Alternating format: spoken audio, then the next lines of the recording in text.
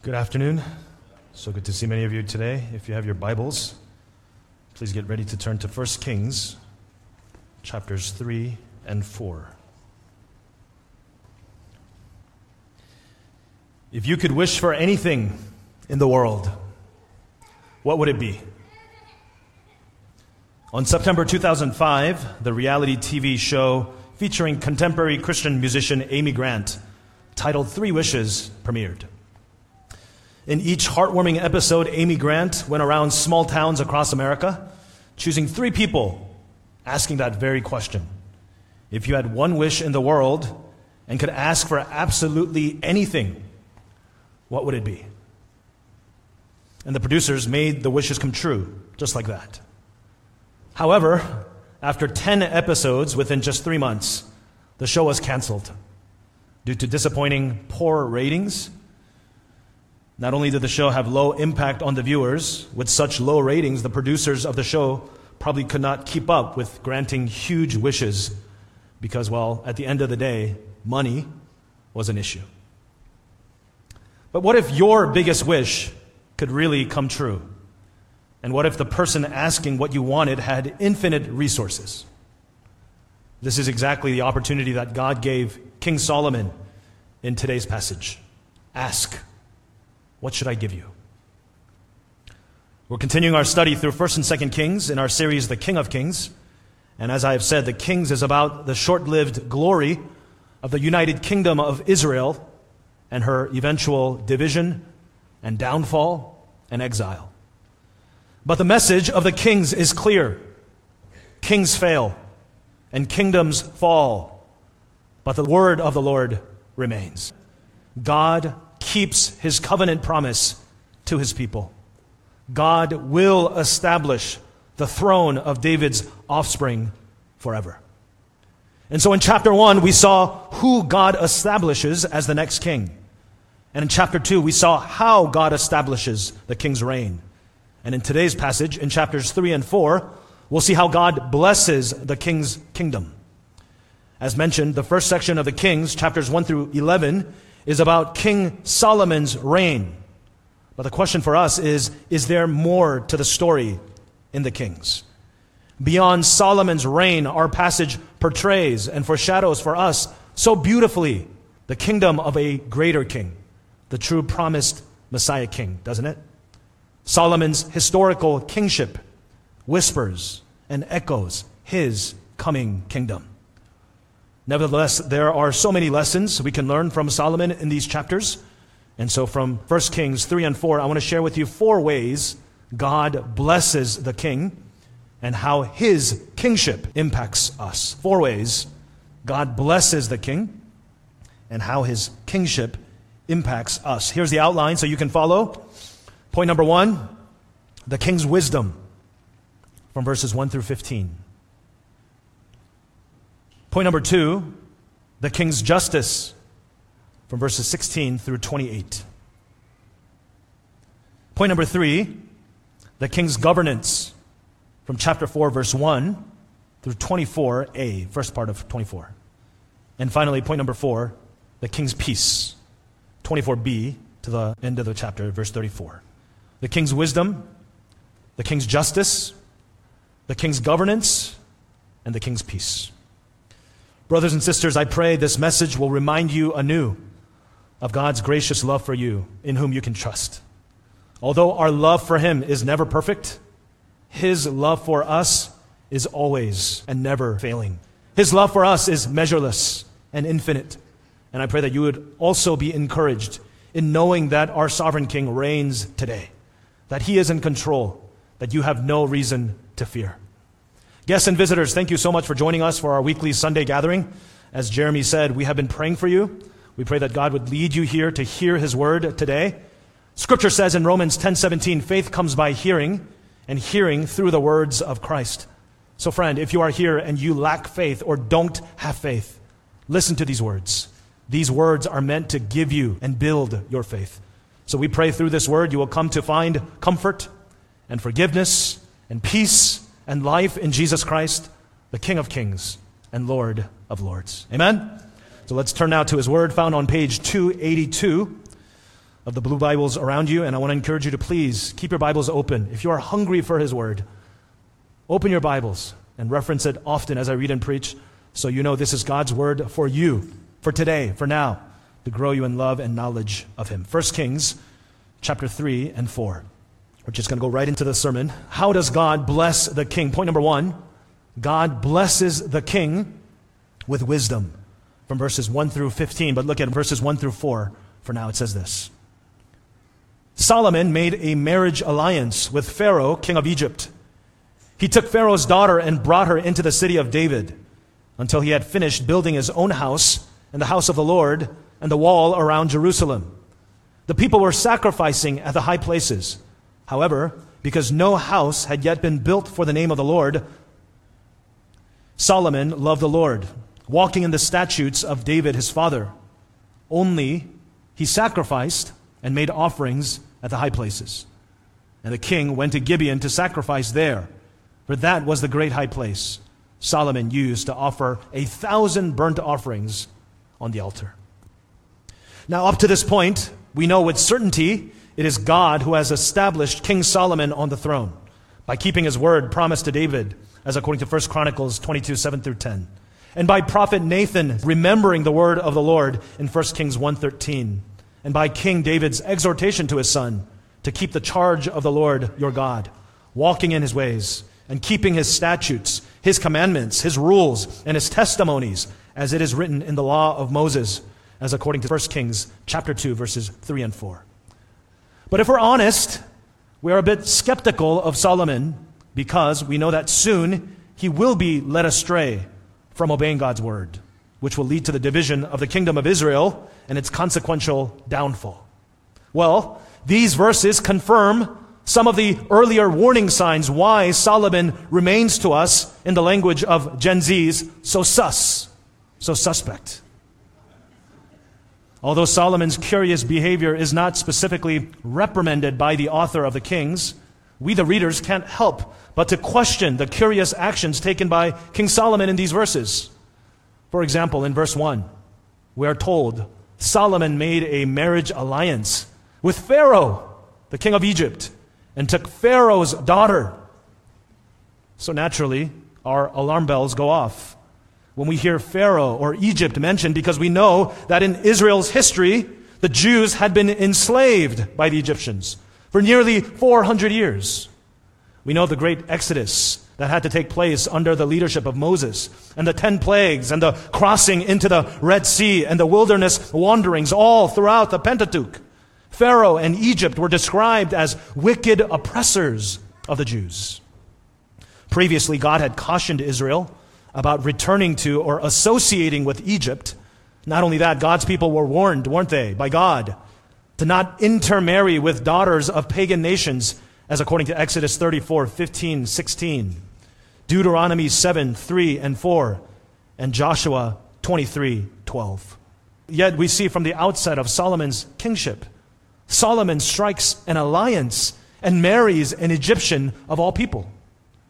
Now, be sure to keep in mind what the Bible was condemning in the Old Testament was not interracial marriage, but marriage to an unbeliever, which is forbidden for Christians all throughout the Scriptures. You can reference 2 Corinthians 6:14 for that. And to double down on Solomon's love interest in foreign women, we are cued in later in 1 Kings 11, 42 and 43, and 1 Kings 14, 21, that this Egyptian princess was not Solomon's first wife, because she is not the mother of Rehoboam, whose mother was an Ammonite who would succeed Solomon's reign. But before we throw stones at Solomon already in these early verses, we must acknowledge, along with some commentators, that there is nothing explicitly condemning or negative of Solomon by the author specifically of the Kings regarding this marriage at this point in these verses. After all, it's been several hundreds of years since Israel had been enslaved to the Egyptians, at least 400 years and possibly as much as 600 years. If anything, perhaps it seems more likely the author could have been pointing us to the progress made between the interpolitical relationship between Israel and Egypt. Just think about that. A once enslaved nation, Israel, developing and growing and prospering, so much to the point the enemy superpower nation Egypt could not deny their growth and dominance, that a marriage alliance would be formed, a mutual political partnership. This is an incredible thing if you think about it. In addition, verse 1 clearly says, Solomon took Pharaoh's daughter and brought her into the city of David. Could this possibly mean she abandoned her pagan worship, perhaps, and began to worship Yahweh, the one true God? You see, not all is negative, as intended by the author in these verses. Well, what makes these verses more complex is verse 3. Because it says, in all this, verses 1 and 2, Solomon loved the Lord, walking in the statutes of David, his father. Okay, so the author of the Kings doesn't tell us explicitly at least what Solomon did by marrying Pharaoh's daughter was sinful against God, since the author says Solomon loved the Lord. We just can't take these words lightly or casually, you see.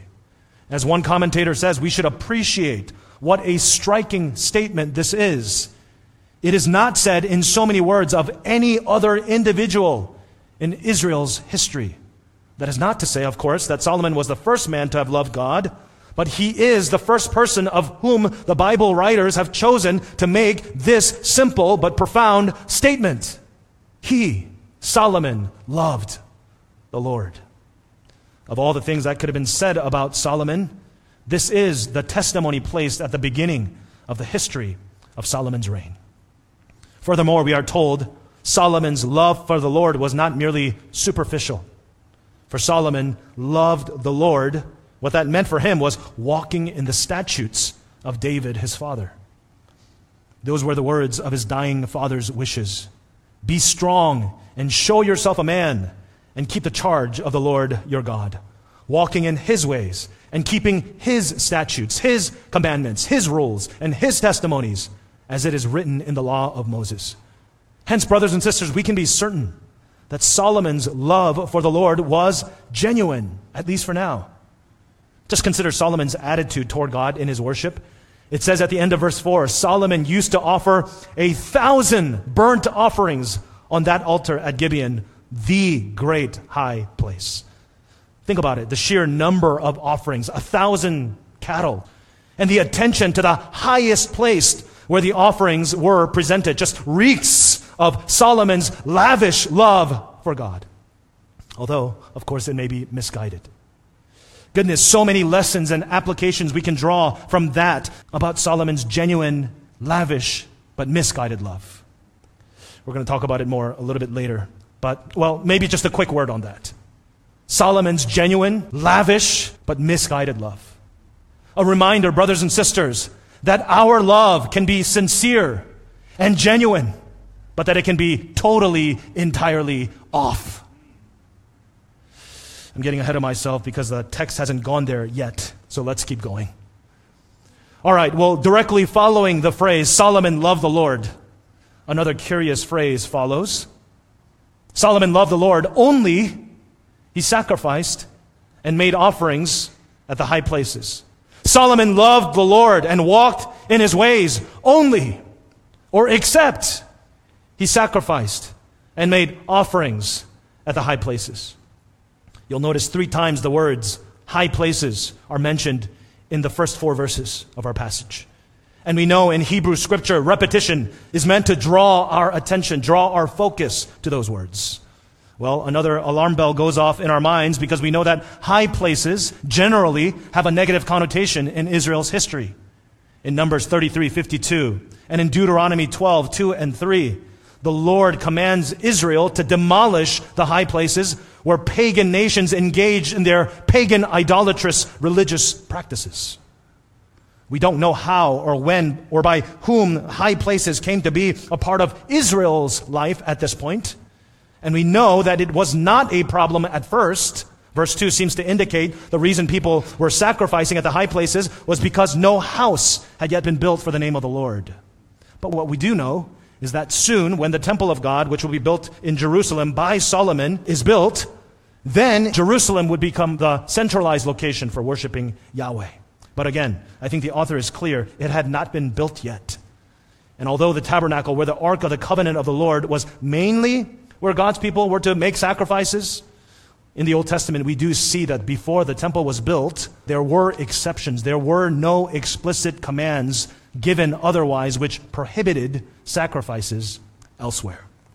So we see in these verses, Solomon's love is complex. Solomon's worship is complex, which may perhaps be the reason why it necessitated the event of the next verses.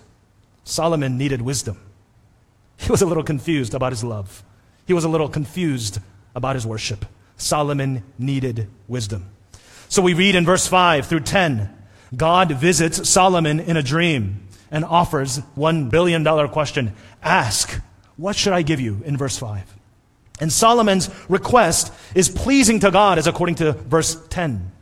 Solomon recognizes that the establishment of his reign is secured by God's covenant promise with his father David, as according to verse 6.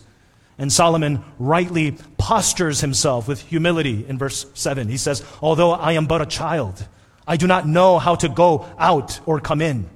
Figuratively speaking, Solomon is confessing of his inability to lead Israel by his own power. Solomon is honestly and humbly aware of the great task at hand in verse 8. And he needs to continue on in the steps of his father to lead God's covenant people. And so Solomon asks God for nothing else but an understanding mind in verse 9. That's so good, isn't it? In Hebrew, the expression for an understanding mind is much richer.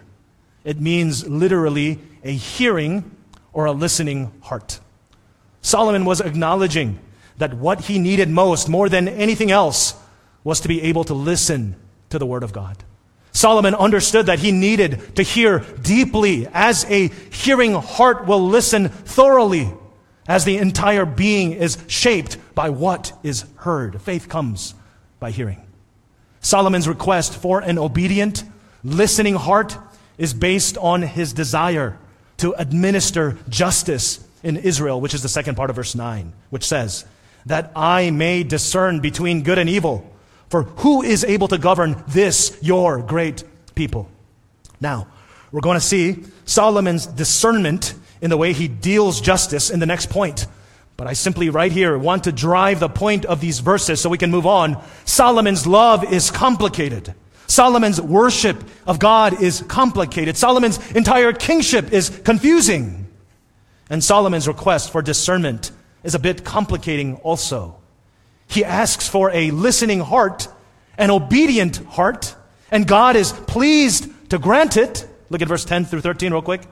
It pleased the Lord that Solomon asked this. And God said to him, because you have asked this and have not asked for yourself long life or riches or the life of your enemies, but have asked for yourself understanding to discern what is right, behold, I now do according to your word. Behold, I give you a wise and discerning mind, so that none like you has ever been before you, and none like you shall arise after you.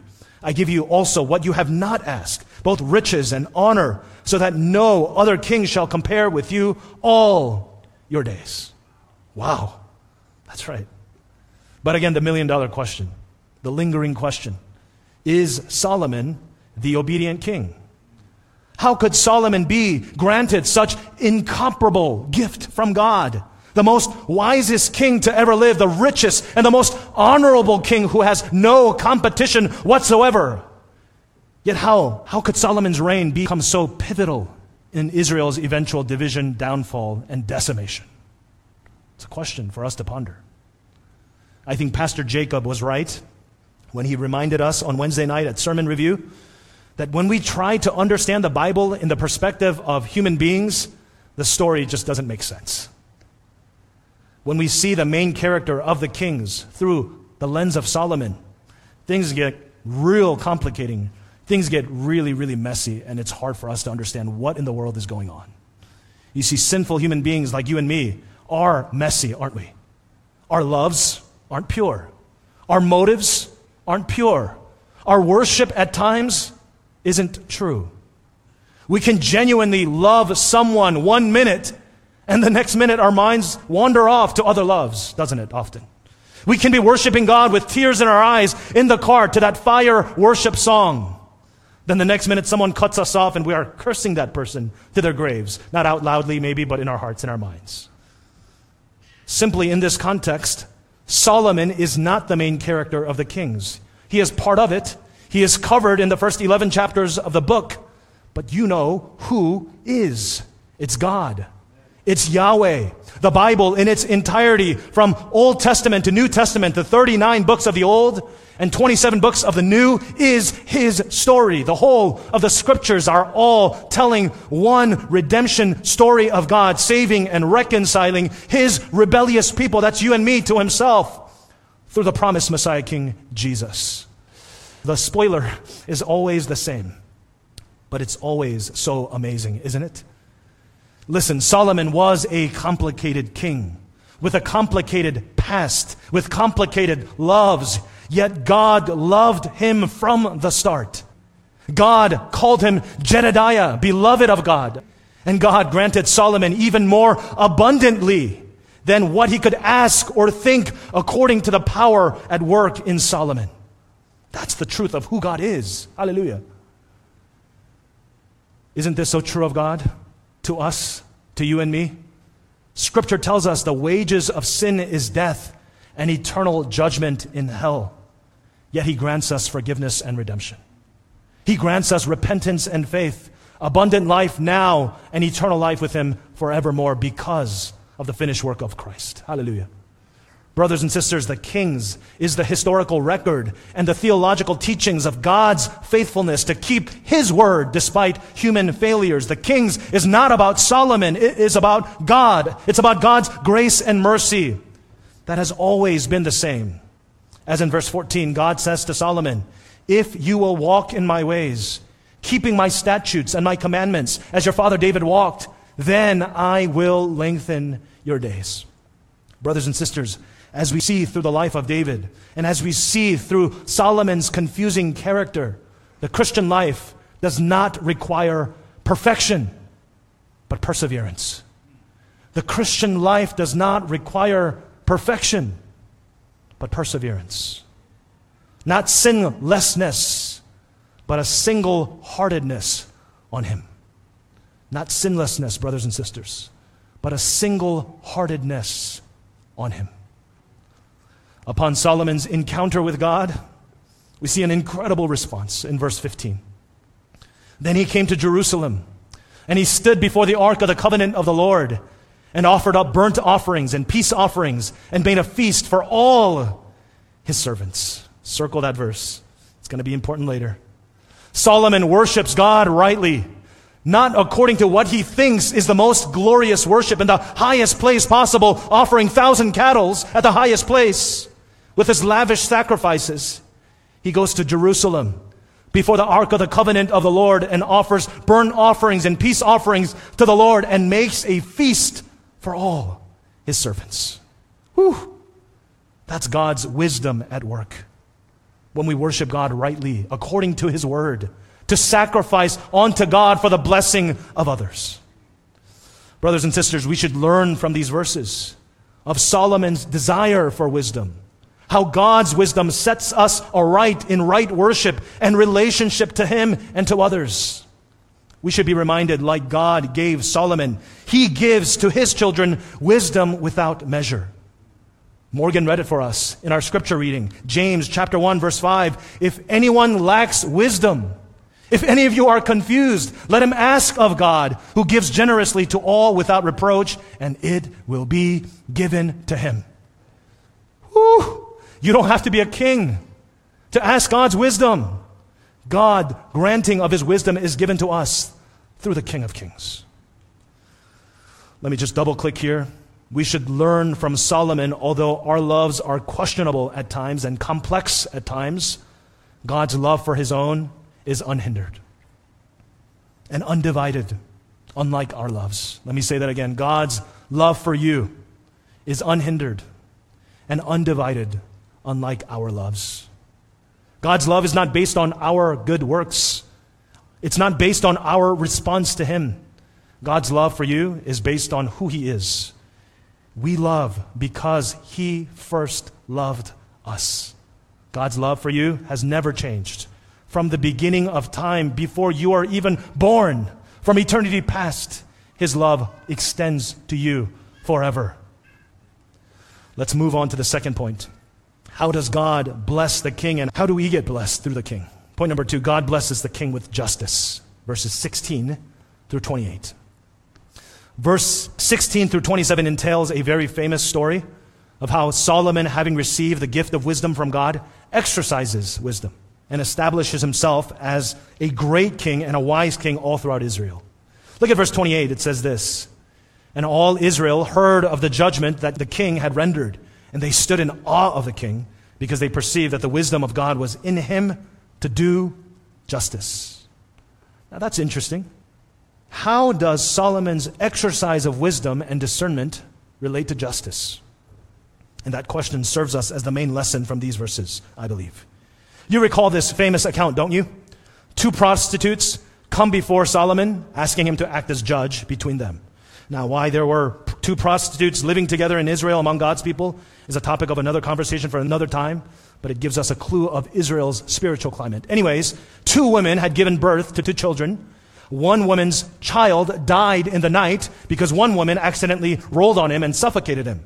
It was an accidental tragedy. Well, she decides to do a little switch up, replace her own dead baby with the other baby from the other prostitute while she was sleeping. But when the other prostitute wakes up, she immediately recognizes the dead baby in her arms is not her child. And the prostitute who stole the baby denies it. "No, this is my baby." And so they come before the king. And the king says, "Bring me a sword." And he commands, "Divide the living child in 2. So the mother can each have half of a child. Well, the fake mother says, "All right, go ahead, let's do that." And the real mother says, "No, give the living child to the other mother." At which point, Solomon says, "Gotcha." Right? The fake mother was exposed. The baby will not be divided. Give the living child to the real mom, for she is the real mother. That's verses 16 through 27 in summary. And that's it.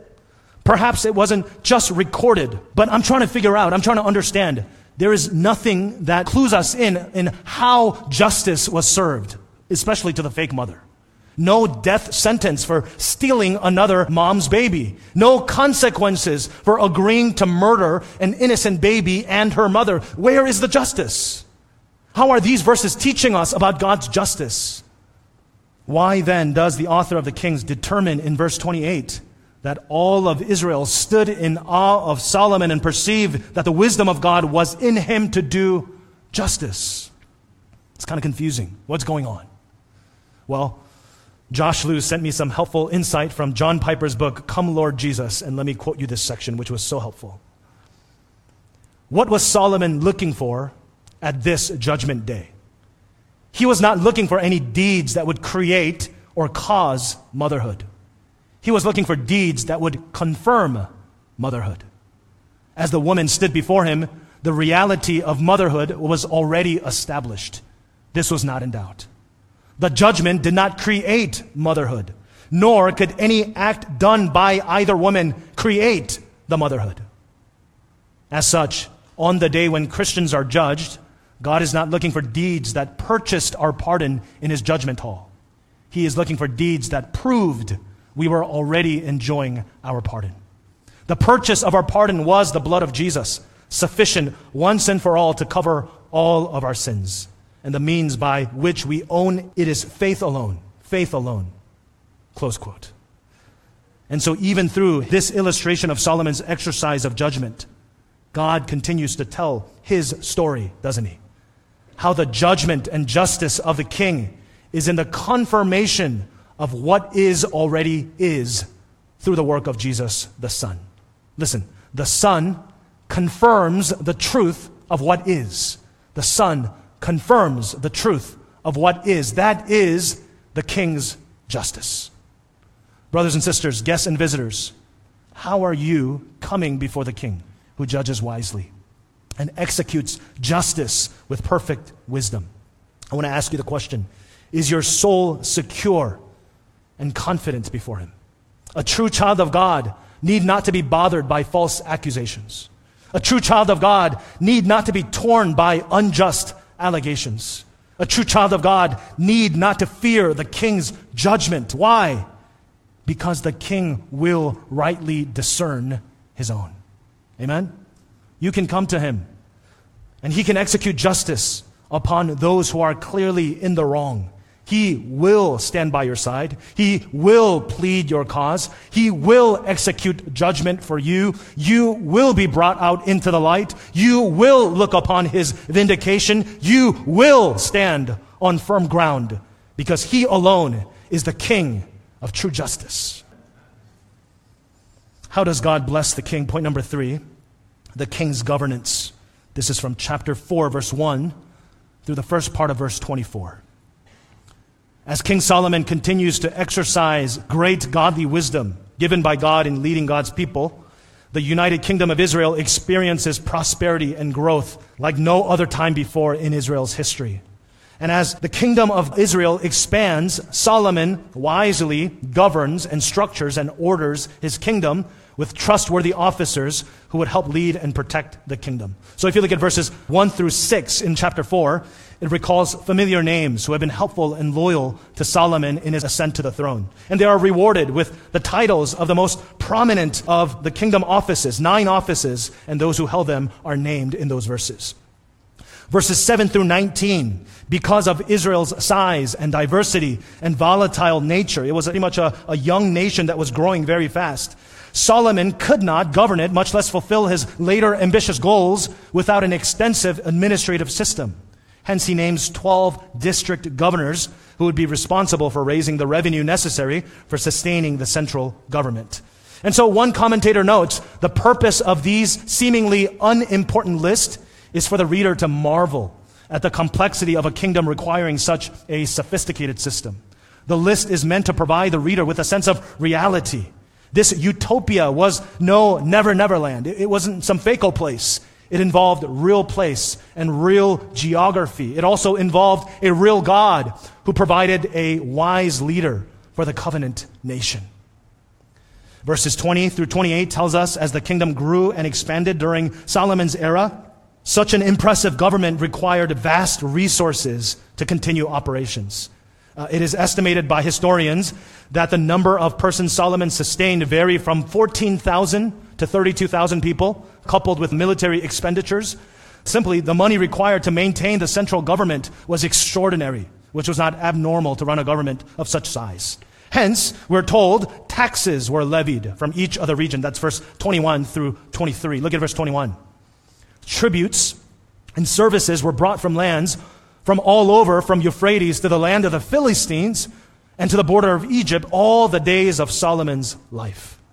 Brothers and sisters, only prosperity keeps people from resenting large government and new taxes.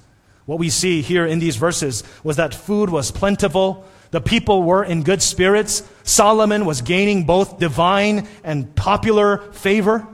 And what we get to see, what we get to foretaste, is lowly Israel had become a global superpower, uniting all the known nearing nations. What in the world is going on? What does this all mean? Could Solomon be that promised heir, perhaps, who was establishing a forever legacy? That is the lingering question. What we see is that under King Solomon's reign, the land was governed with order and prosperity. And verse 20 summarizes life under Solomon's wise governance. Look at verse 20. Judah and Israel were as many as the sand by the sea. They ate and drank and were happy. You see, Solomon, through God-given ability, manages to rule all the territory God had promised to Abraham. The land that Moses desired, the land that Joshua conquered and David subdued, now was laying in his hands, the man of unsurpassed wisdom. Again, the question lingers in our minds, could it be that God's covenant to Abraham, Moses, and David was finally being fulfilled in Solomon? Was Solomon the true and promised king? Well, we see finally in our last point, God blesses the king by bringing peace, from the second part of verse 24 through 34. Look at verse 24, the second part, in verse 25, which says, "And he had peace on all sides around him. And Judah and Israel lived in safety. from Dan even to Beersheba, every man under his vine and under his fig tree, all the days of Solomon. There is no doubt this was an incredible time for Israel under Solomon's reign. But again, will his kingdom last? Will his kingdom last? The answer we know is no. But let me give you the point of the passage. King Solomon was God's chosen king, who brought power and prosperity and peace by God's wisdom granted to him. But simply, again and again, I'll repeat, Solomon was not the obedient king, which is ironic because Solomon had one wish, that he would have a listening heart.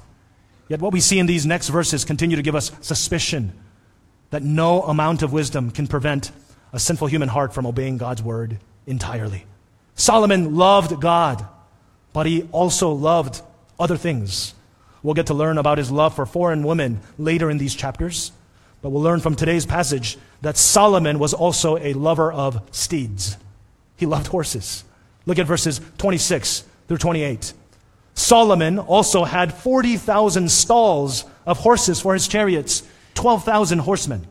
And those officers supplied provisions for King Solomon and for all who came to King Solomon's table, each one in his month. They let nothing be lacking, barley also and straw for the horses, and swift steeds they brought to the place where it was required, each according to his duty. Now you may be asking, what's wrong with loving horses? Our dear sister Vicky loves horses, works with horses. Horses are fine to love, so what's wrong with it? Except Deuteronomy 17, verses 14 through 20, gave clear warnings for kings of Israel about loving horses. So turn with me quickly to page 161 in your blue Bibles, Deuteronomy 17, verses 14 through 20, and I'm almost done. Deuteronomy 17, 14 through 20, page 161.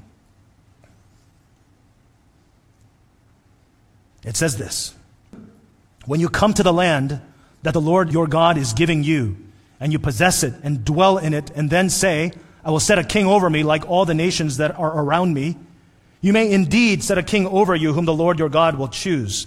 One from among your brothers you shall set as king over you. You may not put a foreigner over you who is not your brother. Only he must not acquire many horses for himself or cause the people to return to Egypt in order to acquire many horses, since the Lord had said to you, you shall never return that way again. And he shall not require many wives for himself, lest his heart turn away, nor shall he acquire for himself excessive silver and gold. And when he sits on the throne of his kingdom, he shall write for himself in a book a copy of this law approved by the Levitical priest, and it shall be with him. And he shall read it in all the days of his life, that he may learn to fear the Lord his God by keeping all the words of this law and these statutes, by doing them, that his heart may not be lifted up above his brothers, that he may not turn aside from the commandment, neither to the right hand or to the left, so that he may continue long in his kingdom, he and his children in Israel. Now turn it back to 1 Kings 2:83. You see, the issue with Solomon is not that he loved horses. It's that he loved horses more than he loved God.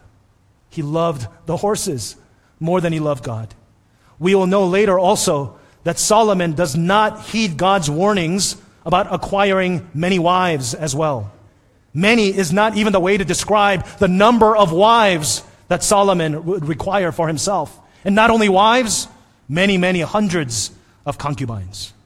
Listen, verses 29 through 34 tells us how awesomely great and amazing Solomon was. Look at those verses, 29 through 34. And God gave Solomon wisdom and understanding beyond measure, and breadth of mind like the sand on the seashore, so that Solomon's wisdom surpassed the wisdom of all the people of the east and all the wisdom of Egypt.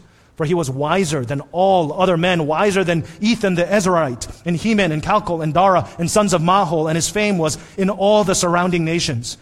He also spake 3,000 proverbs, and his songs were 1,005. He spoke of trees, from cedar that is in Lebanon to the hyssop that grows out of the wall. He spoke also of beasts and of birds and of reptiles and of fish. And people of all nations came to hear the wisdom of Solomon from all the kings of the earth who had heard of his wisdom. Solomon was the ultimate Renaissance man. But I think the point of the author is clear.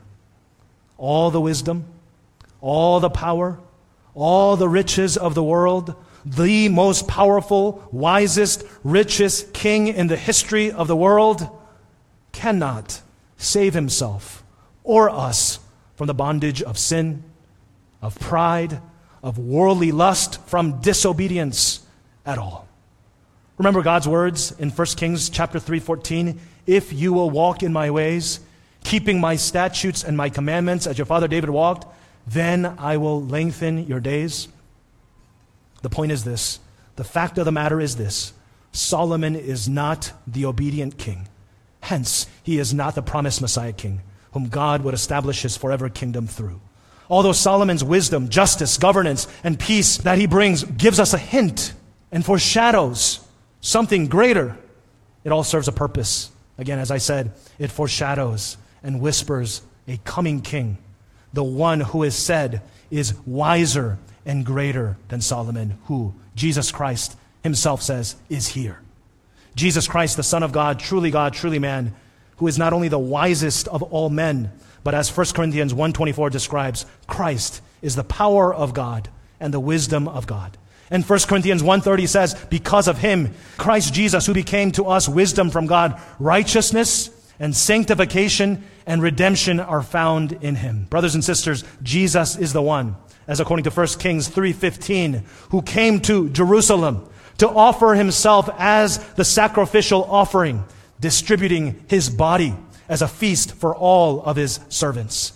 Remember also from the story of the two harlots, the wisdom of God brings the justice of God. Well, in Matthew 10:34, Jesus says, I came to bring a sword to distinguish who are his and who are not. And brothers and sisters, they killed him for it by nailing him on the cross because they perceived that the wisdom of God was in him to do justice in fulfillment of 1 Kings 3:28. But they didn't know that justice was being served once and for all, did they?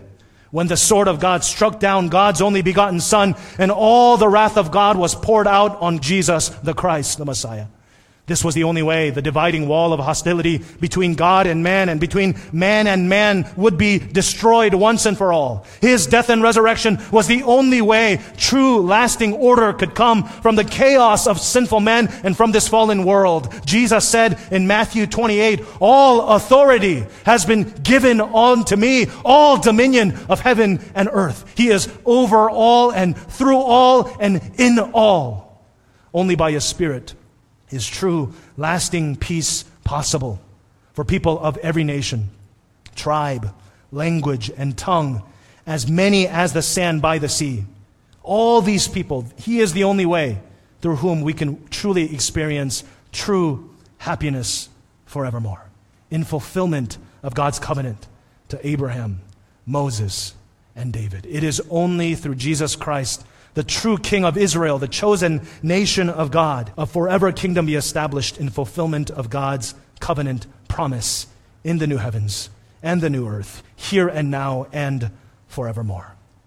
My question for you, brothers and sisters, is Jesus your King? Guests and visitors, is Jesus your King? What kingdom do you belong? Look around, the chaos and division and all the wars around. You know what? In fact, don't even look around to those things. Look in your heart. The chaos and the messiness and the inconsistencies of your own hearts. There is no peace apart from Christ. More importantly, do you have peace that is beyond all understanding when chaos all around and chaos in our minds and our hearts rages on? On that final day when Christ returns, Scripture says every single person will be held accountable to their deeds. And my question for you, will you stand confident that Christ's righteousness covers your unrighteousness? When perfect justice is executed, will it confirm who you are? A child or an enemy? A child or an enemy, which are you? If you're not certain, you're in a good place, because the invitation is available to you today. To look to him, to call on him. Repent, which means to turn from trusting in the things of this world, relying on the things of this world. To believe that Jesus Christ died and rose again for you and canceled all your sin, all your punishment on your behalf. and trust in Jesus as the Lord of your life today and tomorrow and forevermore. If you wish to talk to any of the pastors, we'd be happy to talk to you. We've been praying for you, and people of this church have been praying for you. So talk to anyone who's smiling next to you about the hope and certainty and surety we have in the salvation of Jesus Christ, our Lord. Dear brothers and sisters of NCBC, do you long for the forever happy and peaceful kingdom of God? How might our longing and our certainty for that homeland shape our lives today? Stop clinging to the things of this world. Are you relying on His wisdom? Do you cling to His words? God has blessed the true promised Messiah King. He is the wise King. He is the just King. He is the governing, reigning, sovereign King. He is the King who brings true peace, lasting peace, forever peace. Let us love Him wholly this week, and let us encourage one another to do so today and forevermore together as New Covenant Baptist Church. Amen? Let's pray. Father, thank you for this reminder that through this complicating, complex Solomon, you examine our own hearts, our unfaithfulness, our oh so easily straying hearts and minds.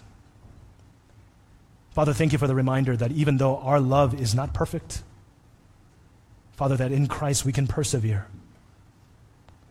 Father, teach us, Lord, to walk single-heartedly toward you, to you. Father, help us to rely on you and not on our own strength. Father, I know for certain that there are brothers and sisters here who are struggling to trust in your word and your promises. Father, help them to simply look upon you. And Father, trust in the promise of Christ that you are with us forever, that you will never leave us or forsake us. Help us to surrender our all to you. We can't do anything. We are weak. We are powerless. We are guilty. But only in you is our sins covered by the blood shed on the cross. Father, we can rely on you. We can hope in you. We thank you for this reminder. In Jesus' name we pray.